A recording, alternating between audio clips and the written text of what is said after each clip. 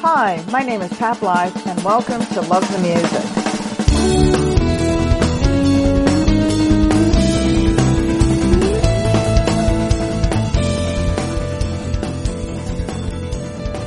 Today's date is Tuesday, April 13, 2021. I've been talking to Canadian artists for almost a year, checking in to see how they're coping both personally and professionally. Yes, we've had some bright spots, but 2020 was basically a wash, changing the course of many lives, some permanently. As we all continue to manage our lives in this new reality, remaining hopeful there is an end in sight, we are now well into 2021, with no significant changes in the world of live performance on the horizon. Streaming is now becoming ever more popular, more sophisticated and creative, and ticket prices are creeping up, but we're still stuck with the 2D version of a live show. Currently, in our third, more serious and deadly wave of the virus, even streaming in empty theaters is now canceled, and Ontarians have been ordered to stay at home. I am continuing to speak to new artists in 2021, as well as publish the conversations that took place last year. I'm also circling back to some of the artists I've already spoken to catch up with them almost a year later. The big question is, have things really changed in a year? Bassist Steve Pelletier was born and raised in Hamilton, Ontario, fondly referred to as the Hammer, and still resides in his hometown.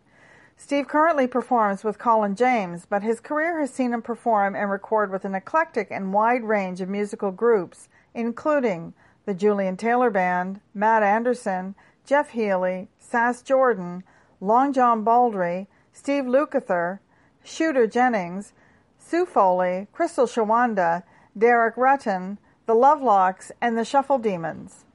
An intrinsic member of the Greater Toronto Area music scene, Steve has also made himself known on the international stage, performing with Joe Bonamassa on his Keeping the Blues Alive at Sea cruise, as well as Big Blues Bender and the legendary Blues Cruise.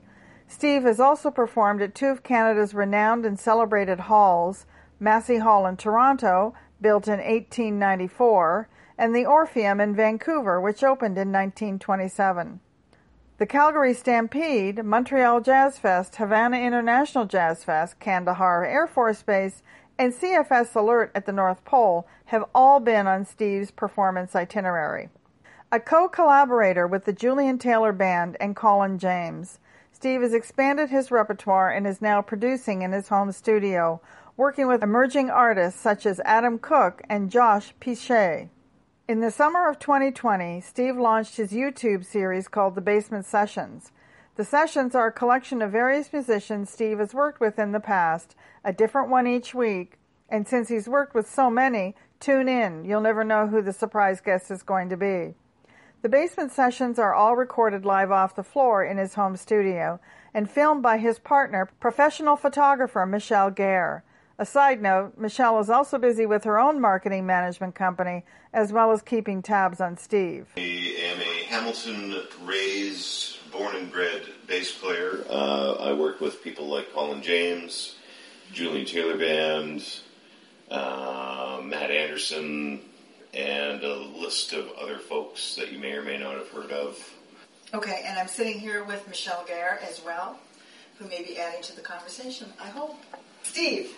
Yes. All right. Where were you last year, and where did you think you would be at this time this year? Where was I last year? This time last year, I would have been juggling summer festivals with Colin, traveling quite a bit throughout the country, and kind of anticipated that we would be doing that again this year.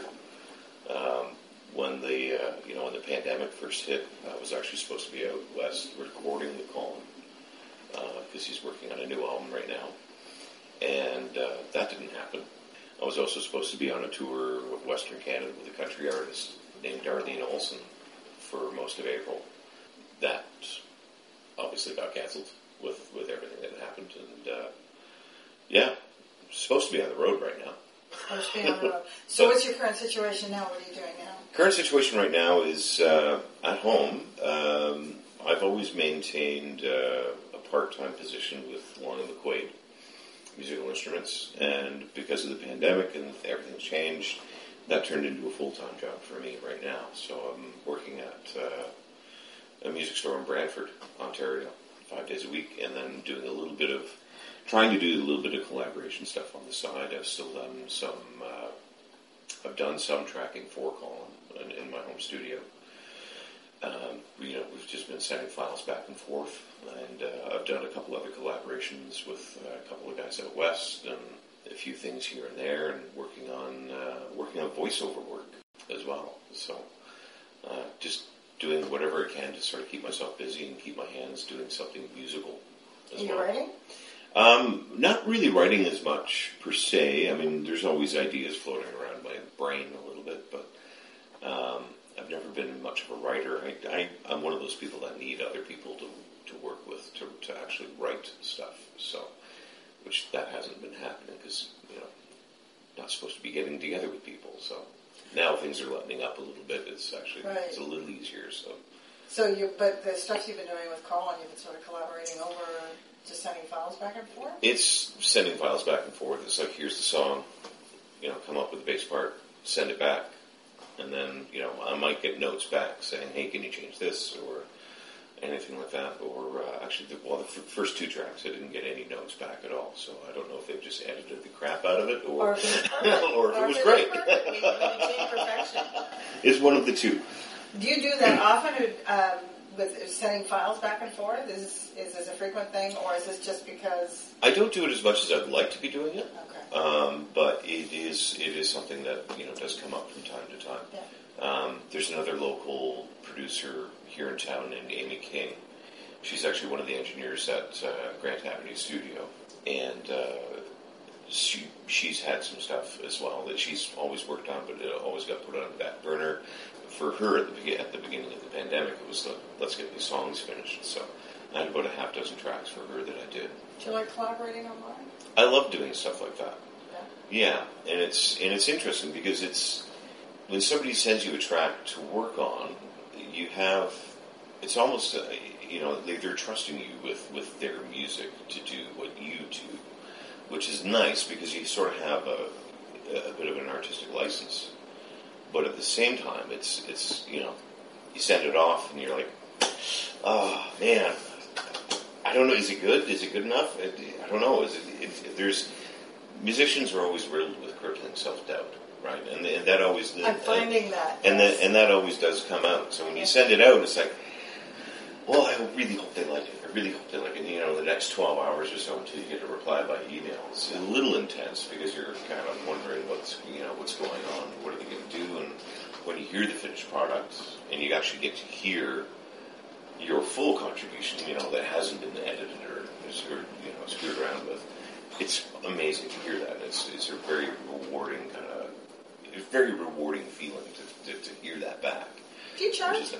Do I chart? Chart. Like write charts? Yeah, curious. If I have to. I've always had this interesting thing where I've had this crazy ability to learn songs and memorize them.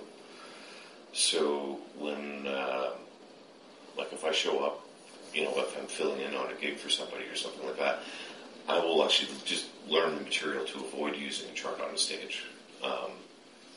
Charts on stage, they have a purpose for some people. I would give a drummer a license to have a chart on stage because he's got lots of stuff to hide things behind. So it's not as bad. And the drummer's driving the bus, so they got to know the form of the song, right? So, but yeah, I do my best not to have charts on stage. How are you coping with all of this personally? It's been a lot of ups and downs. There's days where you get calls, we get to do a track, and that's a great day. Or, somebody wants to collaborate in their backyard or something like that. That's a great day. But the amount of time that goes by when you're not really doing anything musically, there's a thing that happens with musicians. There's a release that happens. Some of it's endorphins, and some of it's just getting your rocks off. But when you step on a stage, and it doesn't really matter the size of the stage. It can be a small room with 20 people in it, or it can be, a giant outdoor festival with thousands. Getting on that stage and being able to play and perform, whatever it is you're performing, there's a release that happens. Sometimes it's just being able to work stuff out and just getting something off your chest. But being able to play and perform and be able to pour your heart and soul out, it's almost a therapy.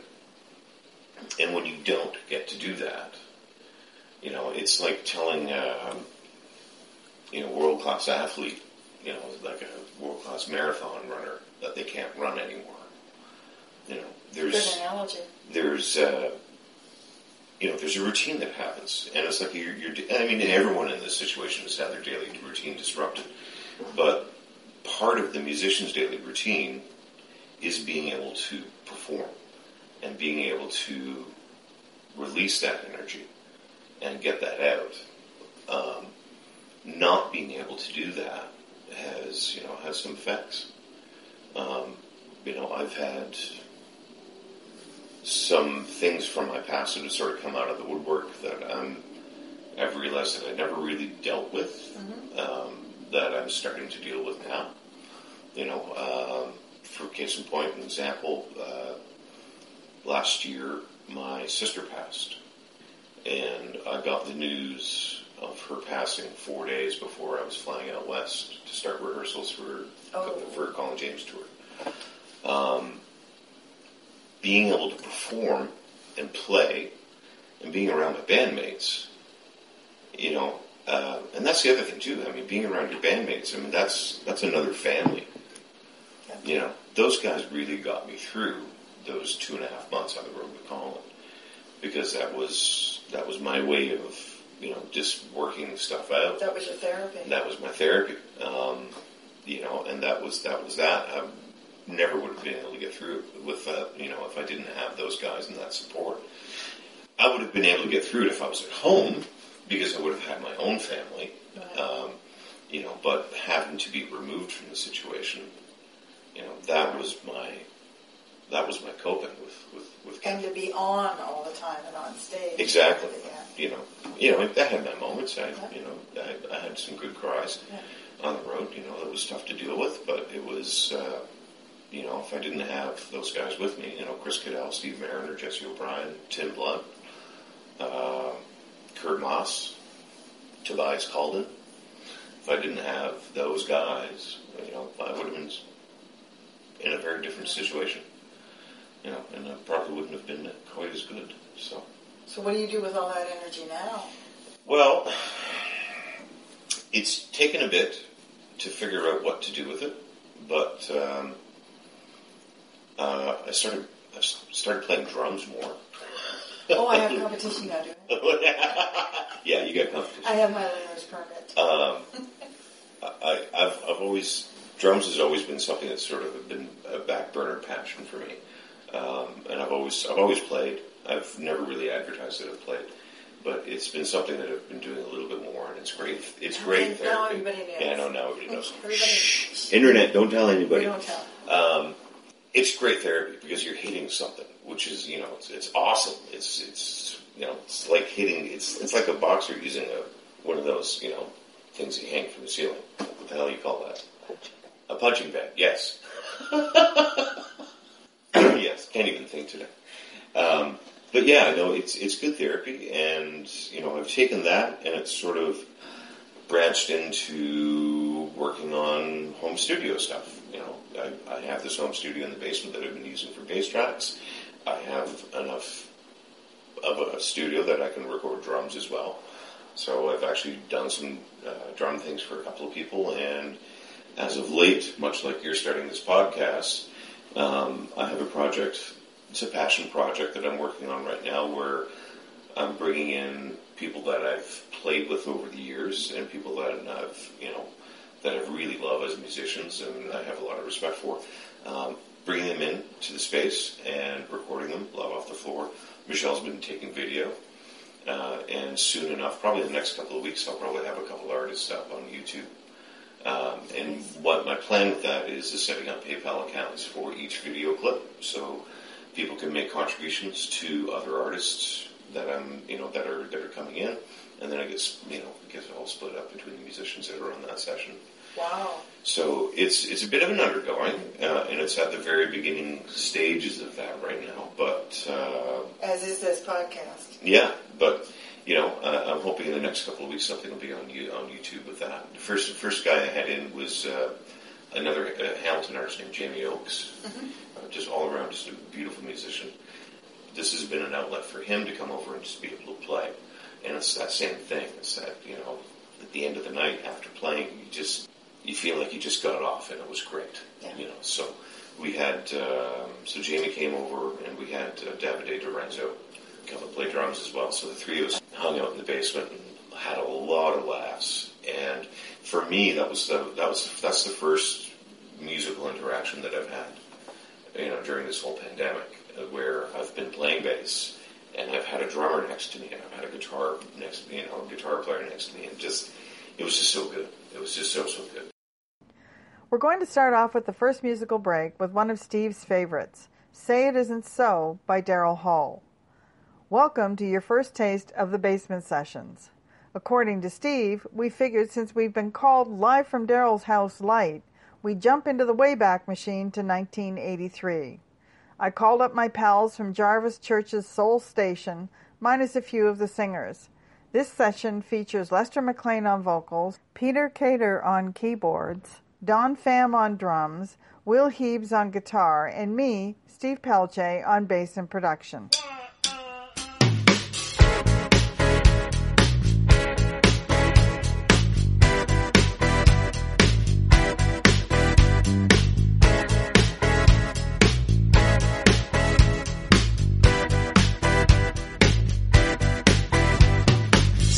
So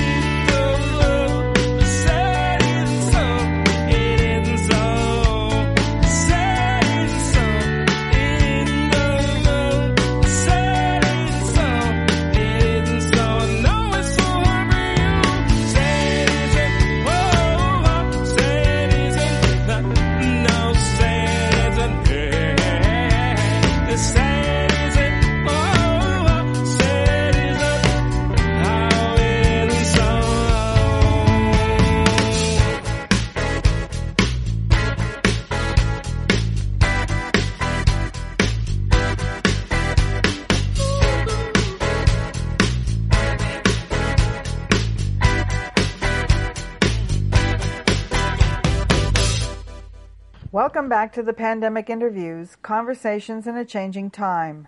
We just heard Say It Isn't So, part of the series of performances from the Basement Sessions.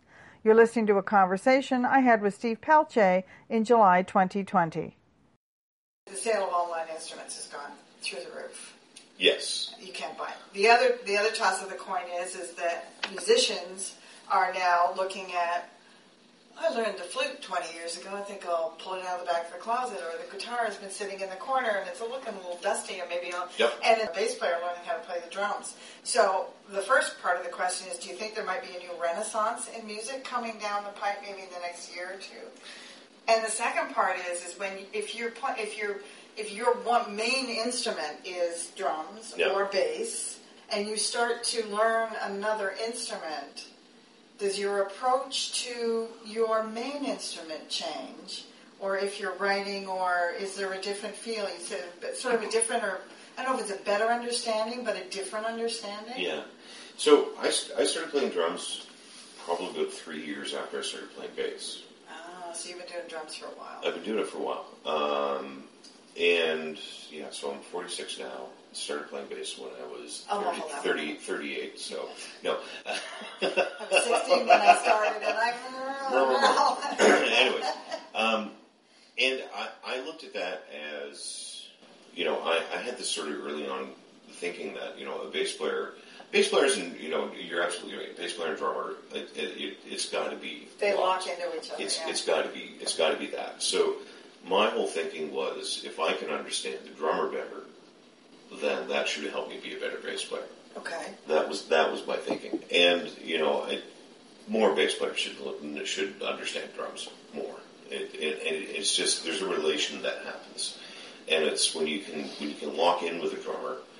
And just immediately have that lock in that pocket, it makes everybody else's job easier, right? And it just makes the song better, it makes the performance better, it makes the energy better, and there's no push and pull. It's the most comfortable bed for the rest of the band to lay on, and that's good way to put it. And that's a good rhythm section. A good rhythm section should do that. As far as the Renaissance thing, that's interesting. Because I think there's a lot of things that have to happen for people to want to appreciate music again. There's so much content right now being floated around on Facebook, YouTube, Instagram, whatever. Overwhelming content. There's an overwhelming amount. And I'm going to sound like an elitist prick here for a minute, but there are so many people who, let's call it weekend warriors. If you're offended by that, weekend warriors, I'm sorry. But, say the doctor's a lawyer, so, play guitar, and, they just do it on weekends for beer money or something like that because they want to go out and have a good time. That's awesome. I love that. But those guys may be sometimes, a lower level quality of what you would go and see at a bar, or what you would go pay admission to go see at Lee's Palace, or the Horseshoe, or something like that, or here in town at the Casbah. It's a different caliber of musician. So that caliber of musician that you would go and pay for is now on the same even playing field as that weekend warrior that's just getting hammered and playing songs for his buddies. So there's so much content right now. Like everything else, you don't have to leave your house to get a damn thing anymore. You can order anything you want off of Amazon. You can stream whatever you want off of Spotify. You can catch your favorite artists, Facebook Live thing. There's, just so much content happening right now that it's not necessarily a race to the bottom, but it is kind of, people aren't starving and they're not craving that live performance aspect. I think once it starts happening, people will, sort of realize and go, oh my God, I've missed this. This is so good. That, yes, that could trigger a renaissance. But I don't think we're going to see that anytime soon. I think we'll see that probably in the next maybe year and a half or so. I think you will see a lot of musicians spreading out and trying different things, to see what sticks. Because maybe in this pandemic they've, taken up flute again and that's their passion. So maybe, we're going to have a bunch of Jethro Tulls or something. Yeah, I don't know. It's interesting, and it's one of the things that the emotional side of having to deal with this pandemic is that question: is it coming back? Will it come back? What's it going to look like when it comes back? Because there's, as humans, we like to have answers. And we like to have answers in a reasonable time frame. And we like to plan. Too. And we like to be able to plan, exactly. So, not having those answers, not being able to make those plans, it's like, how do you plan for what's going to come? I would love to be able to, I would love to see a music renaissance again. I would love to see that because it would stop all the live venues from closing. People need to embrace and appreciate live music once it's allowed to be live music again. But the problem is there's so many places that are closing right now because of that pandemic. And we just heard the announcement about the Order Room in Toronto, which is, it's hit both of us personally. We met at the Order Room.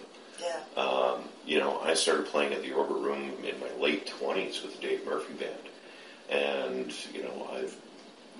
one of my last gigs was at the Order Room in January. So I've been playing at that room for, 20 some odd years. And it's heartbreaking. It's absolutely heartbreaking. That was another home away from home. And again, there was that whole family aspect. So with that being gone, it's tough. Because you have so much being taken away. And it's hard to be positive and look at the future and see what that's going to be, because there's been so much darkness and so much negativity right now. Not just in what's happening in the music industry, but what's happening in the world. The live music aspect will always be king. That will always be this sort of shock and awe of somebody going to a concert and seeing that light show, feeling that bottom end. That's a sensation that you can never replace. So that's a thing that's always going to happen. So that feeling of being at a live concert, you'll never be able to replace that. Will that go away? Will it come back? I think these are all very, very good questions. I like to be optimistic and say that yes, it will, but it's one of those things where I think it's a timing. It will come back in time. It's just one of the, we just got to be patient. Live performance is the key to the development of artists, and I think that case goes. So, yeah.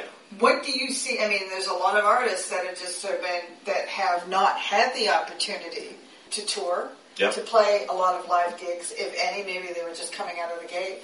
What do you think the music scene is going to look like for them going forward? I don't know. I think, when things open up, I think we're going to see a lot of scaled back performances. There's been some rumors that I've heard, Live Nation is apparently cutting back the guarantees by quite a bit for touring artists and for live performances, and understandably so. So I think that's going to change the dynamic as to what you actually get to see. I think there's going to be a lot of people on stage, doing like a Matt Andersen show where it's him and a guitar. I think that's going to be the beginning of it.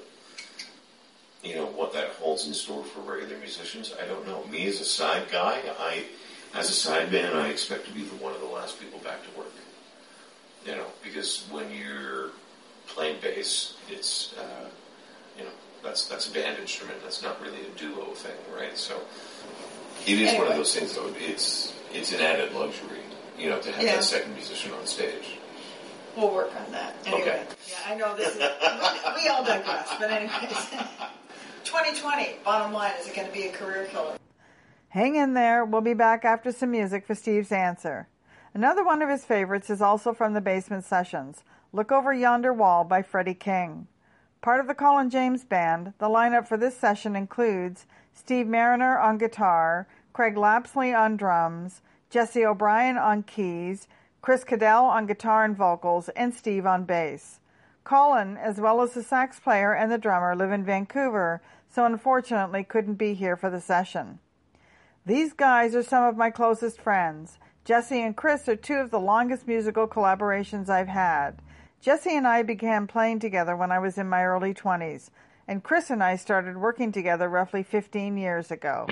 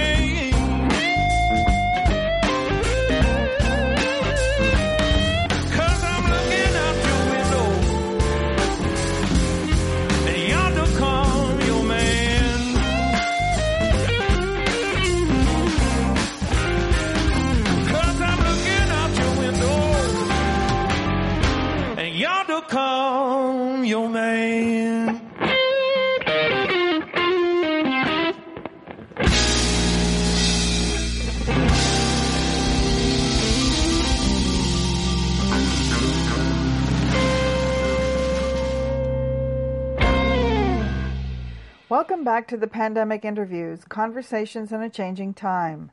We just heard Look Over Yonder Wall, part of the series of performances from the Basement Sessions. You're listening to a conversation I had with Steve Pelletier in July 2020. 2020, bottom line, is it going to be a career killer for some musicians? For some musicians, absolutely. Well-established, do you think it's going to affect the well-established worse? Or are they going to handle it better? Or the ones that are just sort of not as well-established don't have the following? I think the artists that have, a well-established career are going to be okay. There's certain, there's artists in the Canadian music industry that you can't touch, like the Bryan Adams of the world, they're going to be fine. Yeah. They're always going to be fine. The artists that I think are, just coming out of the gate this year, new projects and stuff like that, I think there's going to be a lot of that sort of whittles down. But it's interesting because, there's different aspects of what is keeping a band alive these days because of the pandemic. We obviously can't get together and play, but there's different, people are home, people are bored, people are using Spotify and Shazam and, Apple Music in different ways. They're finding different artists. So in one way, I could easily see how, like a new struggling artist is probably just going to fall off the map. But at the same time, I'll use this as a case in point with Julian Taylor Band. We just had a run of one of our singles got picked up, and we started noticing these Shazam hits in the UK, and we started noticing there was more Spotify hits coming out of the UK. That's just a little bit. And yeah, for just a little bit. And it's an awesome song. It's one of my favorite songs off of that album. And it turned into us being in regular rotation on BBC Two for the past month. So here's this little band from Canada. The bass line alone of that is killer. Thank you. But here we are. Here's this surprise out of nowhere. We never anticipated that. We had no idea that song was going to end up over in the UK. And it's getting wicked hits in Australia as well. So that song's actually done some interesting things for us. So seeing it sort of progress and end up over across the pond, it's kind of, who knows? One of the aspects too is as to what we're talking about, like what during the pandemic, what is happening to musicians. There are musicians that will hang up. They will hang it up because they're just too dark and they're too tired and they can't pull themselves out of it. There are circumstances like this with the Julian Taylor Band where this has probably done some really great things for that band's career, but we can't act on it.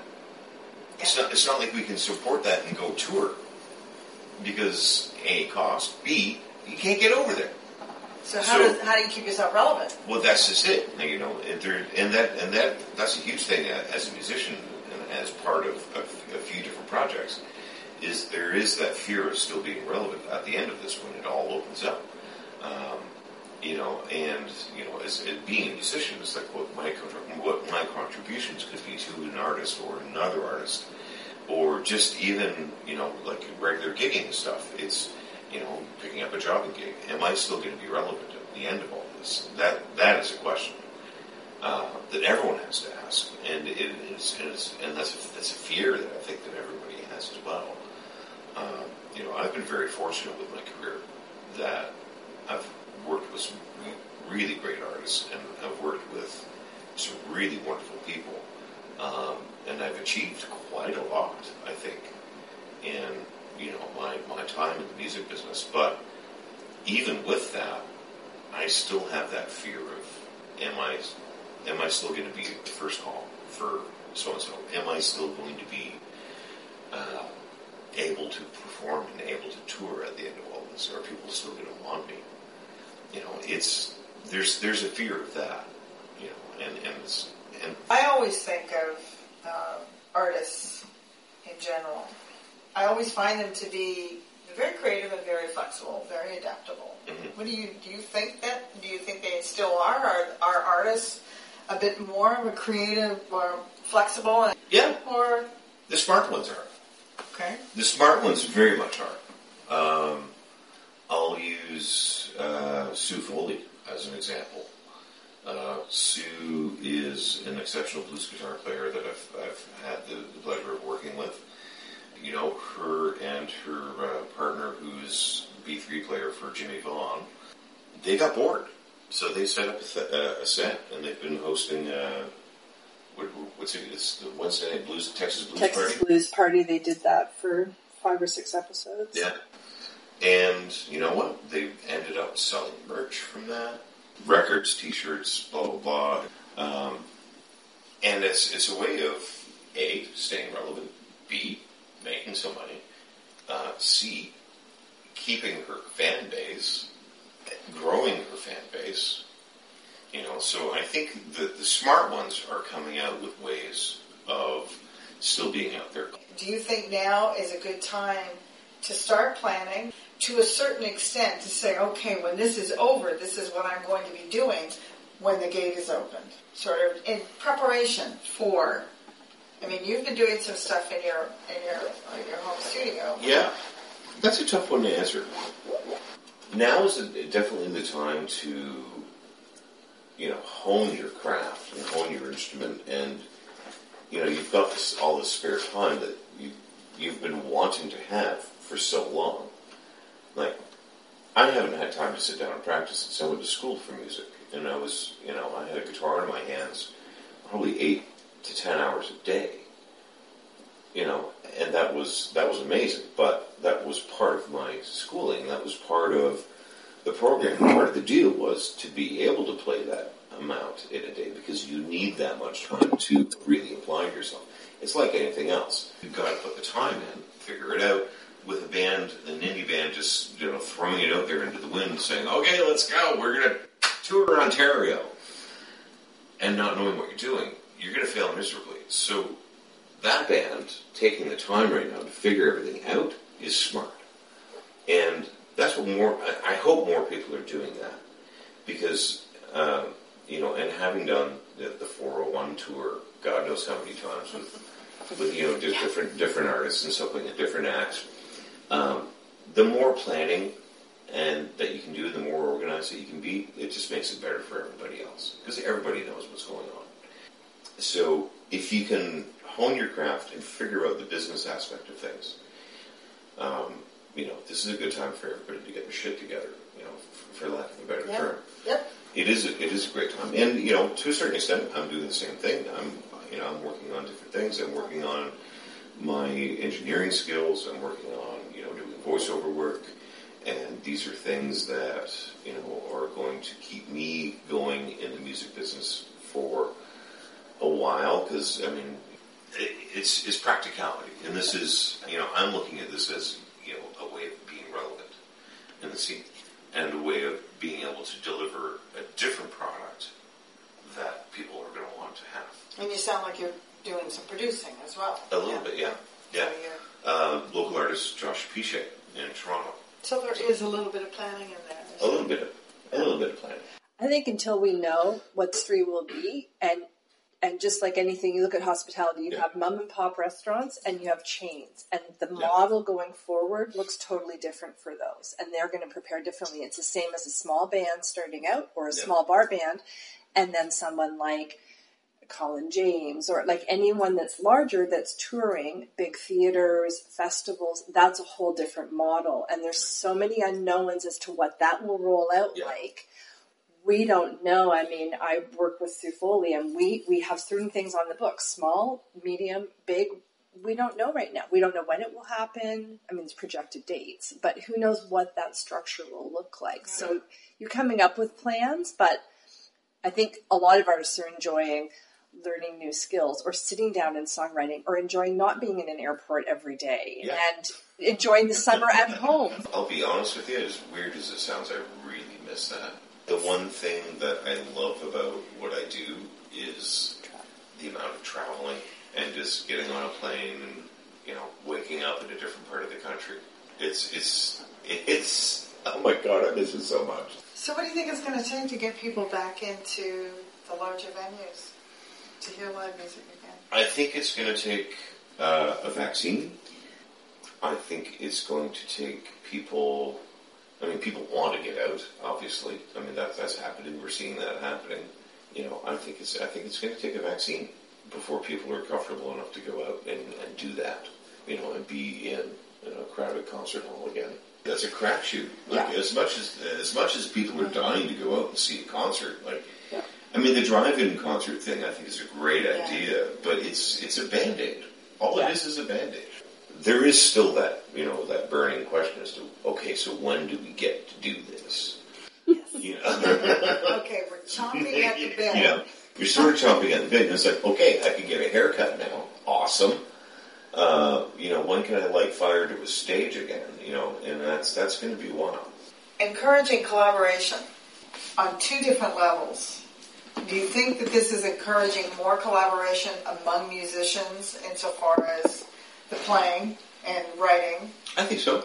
There's the other collaboration among artists to band together. Because there's been some friction in the music community for a number of years. Yeah. And especially between the music community and the club owners. Yeah. Is this a good opportunity for people to start working together and have each other's back? And, sort of, I'm not saying form a coalition, but be supportive of each other when they're out playing and collaborating with the venue owners. Mm-hmm. Is this a better opportunity now, because we're losing so many clubs, too, for everybody to start working together? So, let's... That's a two-parter, I know. It is. Yeah.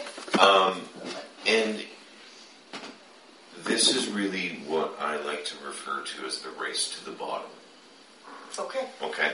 So, and this goes back to what I mentioned about the amount of people doing live streams and stuff like that. There's so much content out there. And there's so much content out there that they're just giving away. Those weekend warriors, sorry guys, really honest, that will go into that'll go into a bar and say, hey, I've got a 4-piece band.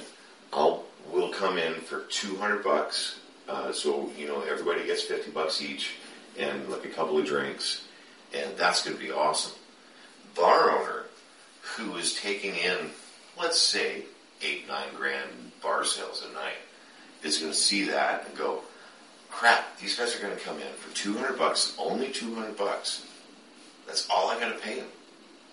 This is awesome. Mm-hmm. Yeah, I'll take that because they're saving money. Mm-hmm. The average wage of a bar musician has not changed since 1970. This I recognize and I know. Yes. This, if you want to go back and sort of analyze and figure out where the problem is, it's the ineffectiveness of the Musicians Union. Mm-hmm. I am a member of the Musicians Union, but only because I travel in the States and I need a work visa. As far as what the union does for the local musician, it's bullshit. It is absolute bullshit, and I have no problems with that going live and on air and across the country. Because they never step in and say, hey, bar owners, you need to be paying your musicians this much.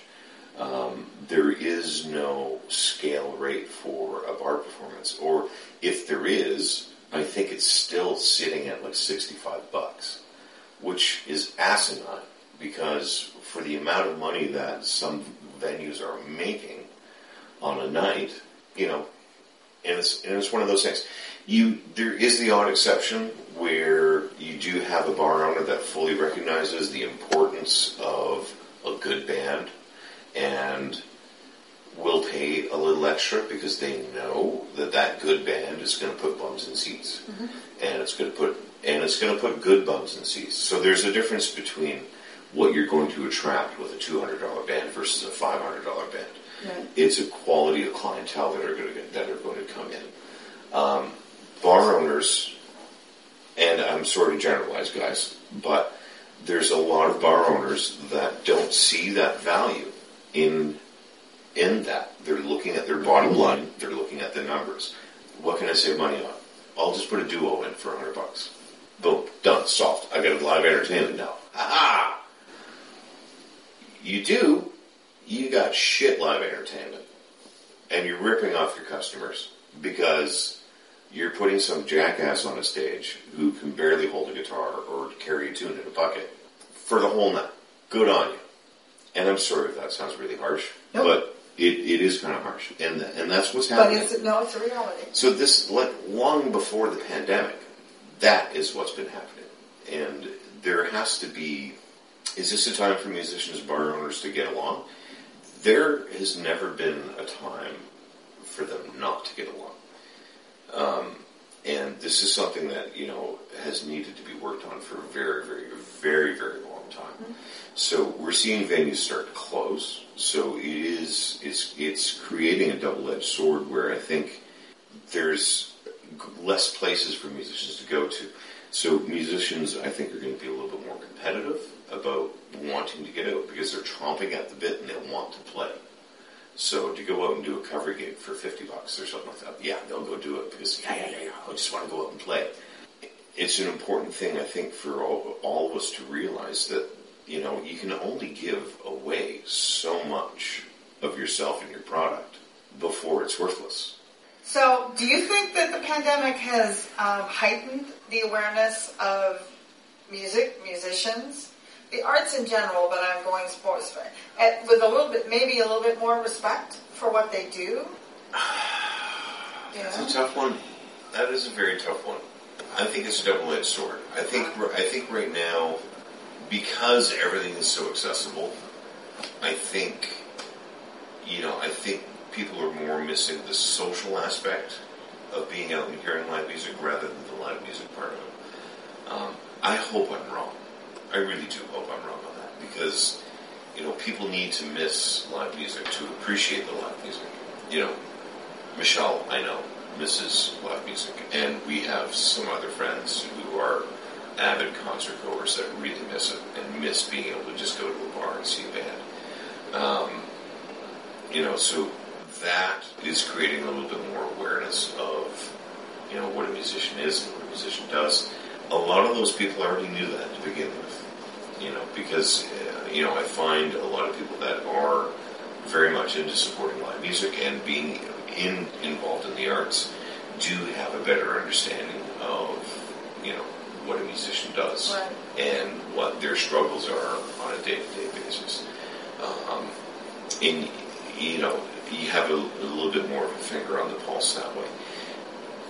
The aspect of being able to have everything accessible, I think it's a placebo, I think, right now.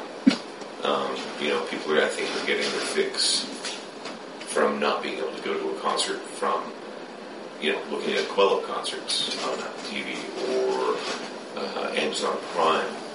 Their live concert selection is quite awesome. It makes me want to be there, though. It makes you want to be there, and it's it's creating that thirst, that is only really quenched by being at a concert. But there's certain people that are like, okay, well that's cool, but I'm good with that. So I don't know. I think in some ways, yes. I think in some ways, no. Okay. Yeah, I haven't answered your question. What have you learned from all of this? What have I learned from all of this? Well, keep it short. Oh, God. But yeah, I know. I mean, what's one thing that you've learned from all of this? One thing. One thing? Okay, well, maybe we'll make it a list of 2 or 3. Oh, my God. Yeah, but if there's one thing. What one thing that really stands out for you that you learned from all of this? I think if there's... So this is a general broad stroke. This is but for you, yes. The one thing that I think I've learned from all of this is that if you really apply yourself and dig in, you can do whatever the hell you want. That's a really good answer. I've taken a stab at plumbing, doing home renovations, which has been really good. You're about to take another stab. I'm about to take another stab at it. Plumbing.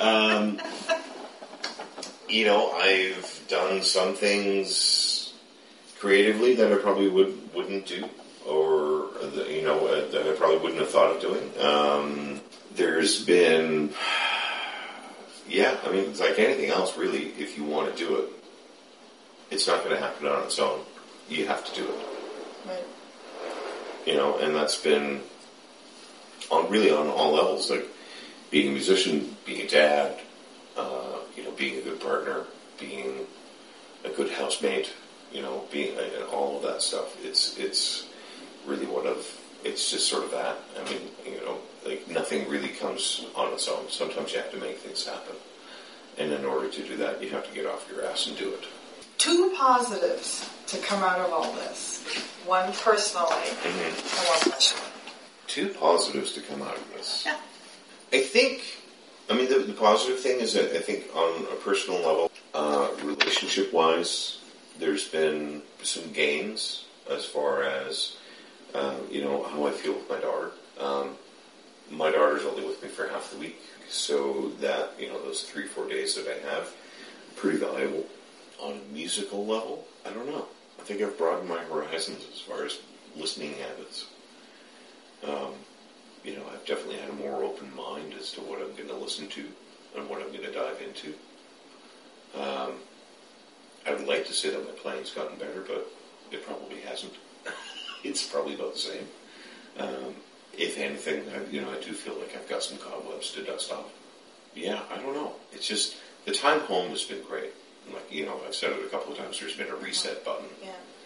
Some of the aches and pains from playing 4 or 5 nights a week are gone, which is really nice. I'm not having wrist problems, I'm not having shoulder problems, I'm not having lower back issues. From holding a bass guitar for so long. That's nice. I don't miss that. So, this is the final question. Okay. Everybody has a favorite band. Yep. Or artist, whatever. Yep. Who would be the one artist that you would either want to open for and or share the stage with? Preferably living, since... Yeah. Preferably living. Preferably living, because we're thinking of this when all of this pandemic stuff is over. One artist. One artist. Oh, or band. God. One artist.